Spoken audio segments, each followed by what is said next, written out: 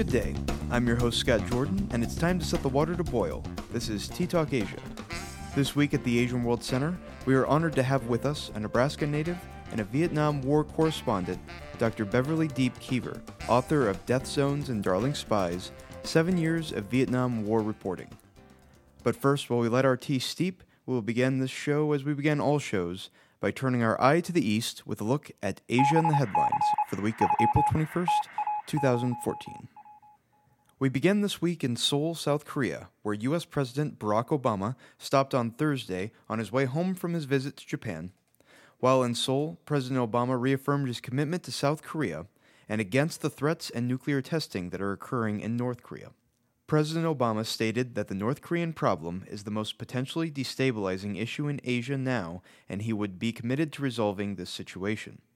Also, while in South Korea, Obama expressed his sincere sorrows for the victims of the Sewol passenger ferry accident that had become a national tragedy. Over 183 people have been reported as fatalities, and 121 remain missing. Many of the passengers were high school-aged students. Obama, himself a father, said he could not imagine what the families are going through at this time. He presented a magnolia tree to South Korea as a gift from the White House to commemorate the young victims of the ferry accident. The ferry accident was reported to have been caused by a weight imbalance issue and reported inexperienced driving of the vessel. Prosecutors are continuing their investigation as relatives of those lost are displaying their anger publicly. Expert divers continue to check the wreckage, but bad weather and strong currents have hindered the search and rescue parties. On our last episode, we discussed the disappearance of Malaysian flight MH370 in the Indian Ocean. Search efforts have continued and expanded to include submersibles that are searching below the ocean's surface in the area that has been suspected of having evidence of the missing craft. The submersibles have checked about 95% of the area that was suspected following the possible hearing of signals from the plane's flight recorder on April 8th. 239 people were on board MH370 as it was lost during its travel between Kuala Lumpur and Beijing. No conclusive evidence has been found at this time. As deadly floods wash over Afghanistan, 80% of the polls are in from last week's general election. Candidate Abdullah Abdullah, a physician and former member of the anti-Taliban Northern Alliance, is currently the frontrunner. The next Afghan president will be faced with difficult decisions as foreign troop withdrawal is soon expected, along with increased activity of the Taliban as well. Since November, we have been covering the tumultuous government protests that have occurred in Thailand's capital of Bangkok. Up until the beginning of April, the protests had largely been anti-government and against the current Prime Minister Yingluck Shinawatra. During the first weekend of April, a familiar group known as the Red Shirt Movement joined the protests in favor of the Shinawatra administration. The Red Shirt Movement arose in support of Yingluck's brother, Thaksin Shinawatra, and their protests in 2010 had led to a very violent and bloody clash. While the Red Shirt rallies may appear to outsiders as fun dance festivals, the leaders of the movement have stressed that they will oppose any undemocratic restructuring of the current government by the Thai elite, even if that means resorting to violence. The Thai courts had ruled February's general election invalid, and we wait to hear of the recent charges pressed on Yingluck that could remove her from office at the end of the month. Removal of Shinawatra from office could cause a major conflict between pro-democracy Shinawatra supporters and the anti-government royalist camp. We will continue to cover this situation as more developments come about. That was a look at Asia in the headlines for this week, and before we begin our discussion with Dr. Keever, a few words from the Asian World Center. Creighton University is now enrolling students in our new master's degree program in East-West Studies, designed to provide students a unique, immersive, and international experience in the U.S. and Asia. This program bridges Eastern and Western concepts, including the arts, business, conflict resolution, and technology, to enable you to take a leadership role in today's global community. To apply online, visit ews.creighton.edu. Creighton University, for the greater. This week we have the privilege to sit at the Asian World Center with Professor Emerita at the University of Hawaii, Dr. Beverly Deep Keever. Dr. Keever was a professor of journalism at the University of Hawaii until her retirement in 2008. She is a co-editor of the well-reviewed U.S. news coverage of racial minorities, a sourcebook, 1934 to 1996. She has received the University of Hawaii's Regent Medal for Excellence in Teaching, numerous Freedom of Information Awards, and awards from the Alumni Association of two of her alma maters, the University of Nebraska College of Journalism and Mass Communications, and the Columbia University Graduate School of Journalism. She has written numerous other articles for academic, professional, and commercial publications while at the University of Hawaii, and as a correspondent in Vietnam for Newsweek, the New York Herald Tribune, Christian Science Monitor, and the London Daily and Sunday Express. On March 4th, 2014, Dr. Keever came to Creighton University to give a lecture on her book, Death Zones and Darling Spies. Without further delay, we welcome Dr. Beverly Deep Keever. Dr. Keever, thank you again for joining us in this very, very cold Omaha, all the way out from a much nicer Hawaii, I assume. It's my pleasure, believe me. Yeah. So to kind of get started, talking about your book especially, because that's what you'll be talking about tomorrow, how does a journalist from the Midwest, Nebraska, end up in Vietnam? Well, it's sort of a series of very small steps that ended up kind of by accident, that I ended up in Vietnam just as the American buildup of advisors and helicopter units were moving in. Now, I had a master's degree in journalism, and I knew I wanted to be a journalist in different parts of the world, but I never dreamt of Vietnam. I mean, people had hardly heard of Vietnam. It was just part of French Indochina. Right. So as I was in Hong Kong, I had a letter of introduction to the Hong Kong bureau chief, and he had just come back from Saigon. And he said, "You'd better go down to Vietnam. Things are really heating up there." So I had planned to stay 2 weeks in Saigon, and I was sort of on a trip around the world just for my own education to see how other people lived. I ended up staying 7 years because the American buildup kept escalating, and I was able to travel around the countryside just as the Americans were moving young officers into each of the provinces, the 4 provinces, and with the Vietnamese military units. So everything I looked at was kind of newsy. Oh. And I was freelancing, no regular paycheck, but I had a connection with Associated Press news features, and they were picking up my material. So I just kind of stuck it out, and the longer I stayed, the better the story got. It grew and grew and grew. Oh, wow. And so I stayed for 7 years. It was the most intense part of the war within Vietnam, and it was the most complicated part because it was, first of all, an insurgency against the ruling government, and then it became a war of infiltration from the North Vietnamese coming in from the jungle areas, and then it was an eruption within the cities of a political upheaval that ultimately led to the Americans deposing the government that they had backed since the Eisenhower administration. So the story just grew, and I finally got a paycheck and so on. Good. Well, interesting. So as you're coming back, looking back to write the book, you have a very interesting title, and so Death Zones and Darling Spies. Oh, yeah. What? How does that title kind of come to you, and what does that tell us about your story and your book? Well, I think I was maybe the first journalist to use the phrase death zones. It came about because the Saigon government was starting what they called a strategic hamlet program, building new villages for people that they wanted to pull away from the communist areas and away from the jungle to give them a safe place to come in to the government area.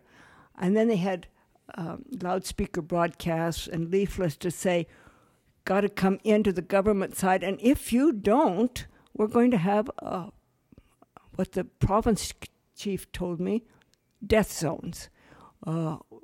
Aerial bombing, random, no specific targets. So anyone outside this area of the government village was just going to be in what he called a death zone. I frankly didn't really remember writing that very much, but it was published in the Manila Times, and I had a clipping of that. You know, the Philippines had their own insurgency, so they used death zones in the headline. And when I was fishing around for a title, that popped into my head because the untold part of that story in all of the media really was the poor plight of the civilians, especially the women, the children, and the elderly. All of the young men were scunched off on one side or the other. So I chose that title for the death zones, The Darling Spies. That just came to me as I was writing the book. I had this associate that started working for me when I was with the New York Herald Tribune, Pham Swan An, who was very knowledgeable about the communists and about guerrilla warfare. He had typed out for somebody else, but gave me the carbon of some of Mao Zedong's choice quotes on guerrilla warfare. And he thought I should have it. 37 pages of this single-space typing. He was not a very good typist with X's and so on. I frankly don't remember using it ever in my stories or even studying it in Vietnam. But when I was writing the book, I really looked it over. And here there were 5 categories of spies that Mao Zedong defines. And one of them was what An had typed out as darling spies. And these were actually spies that, at great sacrifice and danger to themselves, were working both sides. Well, I used that in the title, and I took it to one of my profs at UH, and he and I both went to Google. I looked through all of Mao Zedong's writings that were on the web, and nothing, darling spies, didn't come up. So he kind of questioned what that was, and I looked further into an academic journal article that looked at Mao and his writings and all that. And I found Mao's original quote, which was daring spies. So Mao had said the daring spies were the 5th category, and so I used darling spies because, as it turned out, An was, while he was working for me, an ace spy for Hanoi. Oh, okay.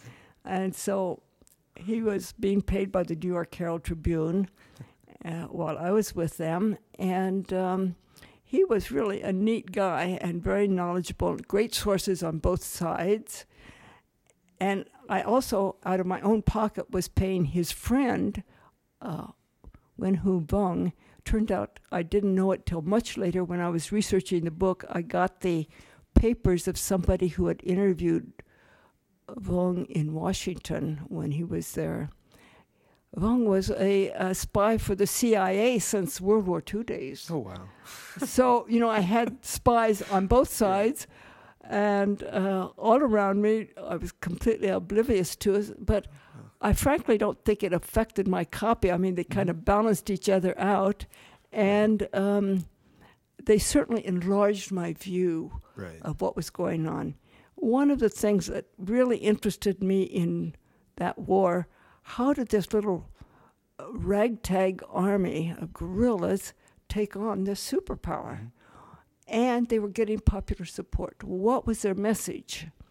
And it turns out that they had, of course, a very sophisticated message that appealed land reform, land to the landless, and all of their propaganda identified the Americans with the old French colonialists.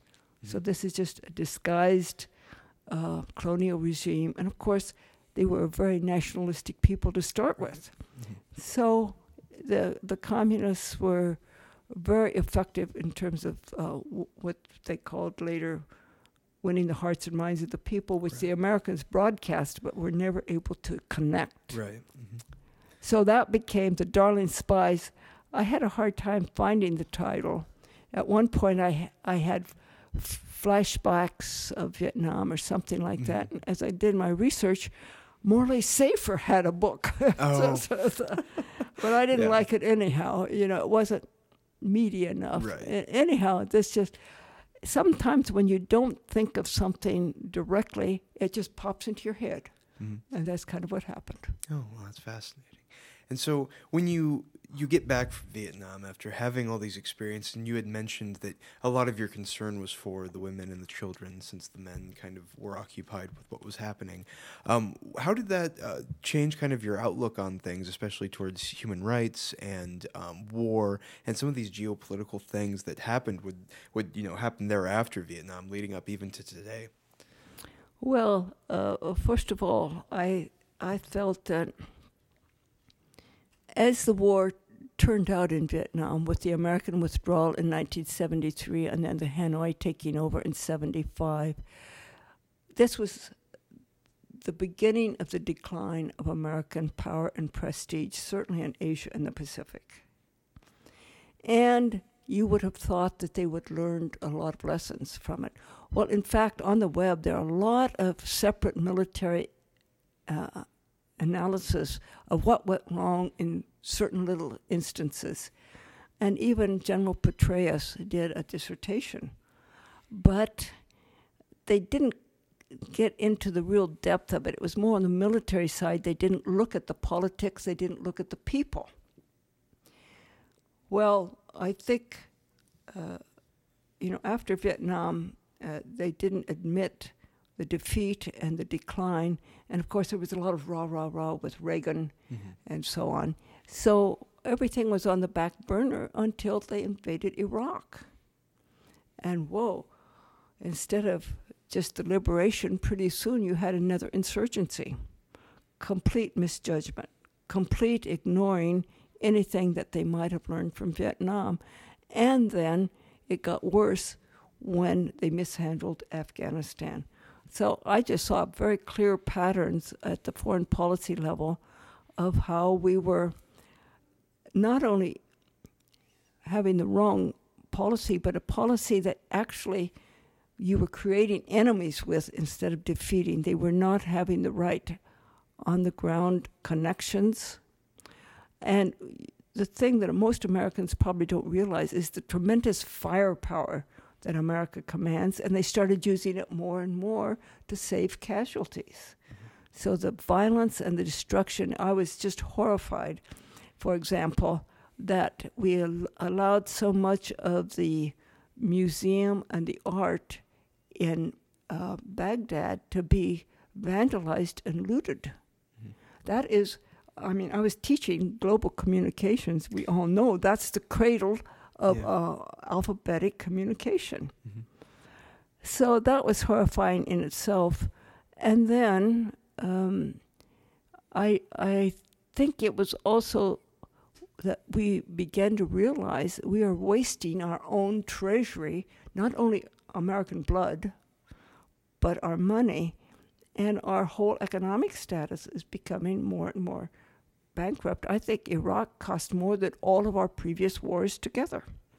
So instead of schools and highways, the infrastructure in America is really in disarray, great need of repair. I must say, the death zones, I equate a little bit with my picture of what's happening with the drone wars. It is a more sophisticated, technologically idea of death zones, but you're just raining in death and destruction from the heavens with very little cost to the American side and with imprecision on who you're killing. So, I think it gives you a completely different perspective, one that I don't read very much about in the mainstream media.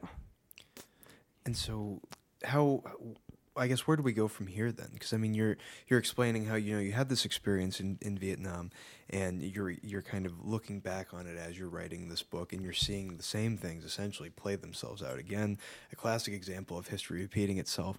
Is there something that we perhaps as the people can do? Is there something that the government needs to do, or instead of this is a society where we need to sit back, check or something? So. All right. Well, that's a very good question. Defense Department, we need actually a Department of Peace. Now, there is a Peace Institute, but it's just peanuts. Yeah. If we would invest as much money in trying to alleviate some of the causes of violence, basically a lot of it has to do with territoriality, like we're seeing in the Ukraine now, but we have no vested interest as a country in Ukraine per se.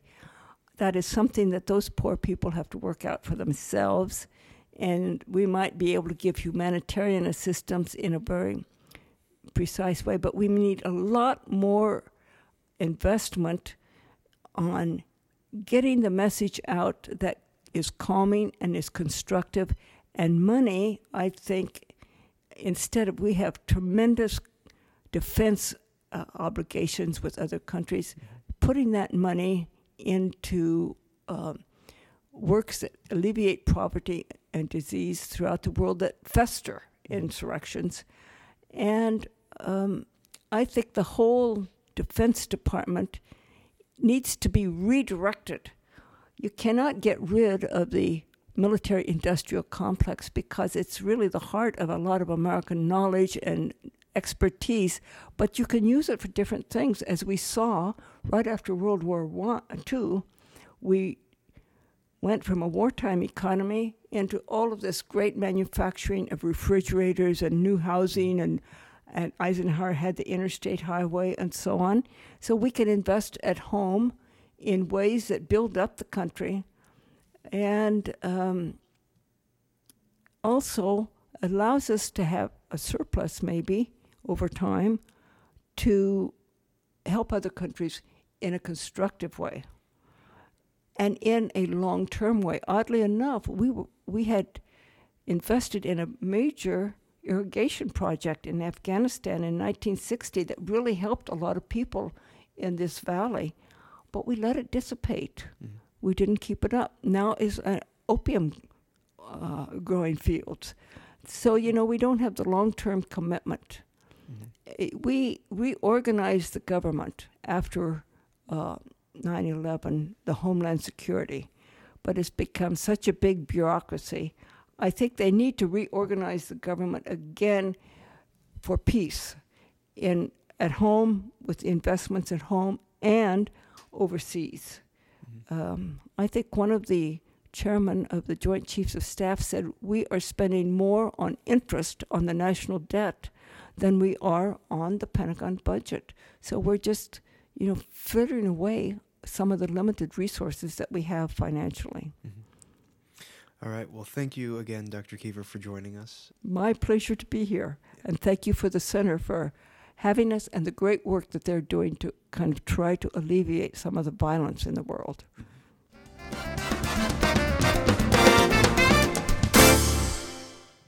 Dr. Keever's book, Death Zones and Darling Spies, 7 Years of Vietnam War Reporting, comes to us on a milestone anniversary of a different war, that being World War I, but reminds us of a piece of our history that we don't like to review, but Keever demands that we must.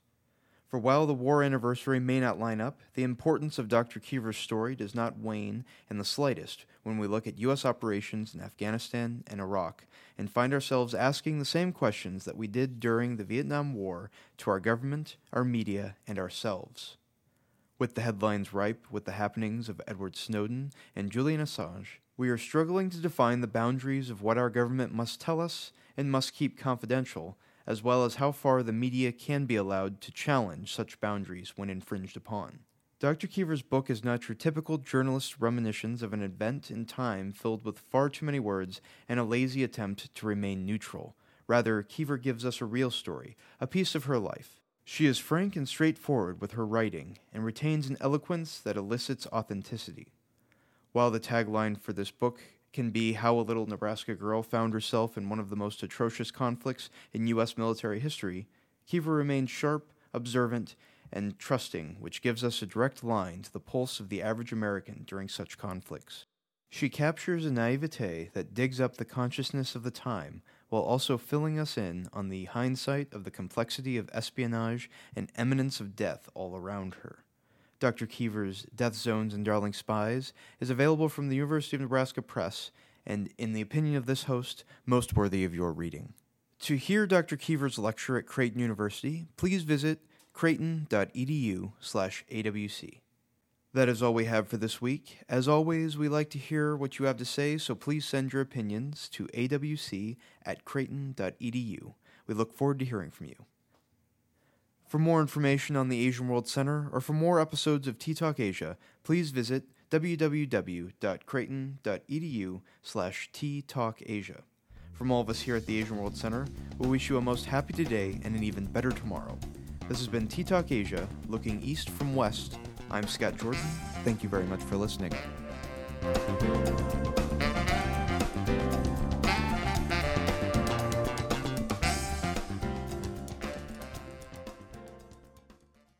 Tea Talk Asia is a production of the Asian World Center at Creighton University in Omaha, Nebraska. I'm your host, Scott Jordan, with executive producer Maorong Zhang, managing producer Andrew Trapp, and Voices on Asia producer and host Cindy Workman. For more information, please visit creighton.edu/awc.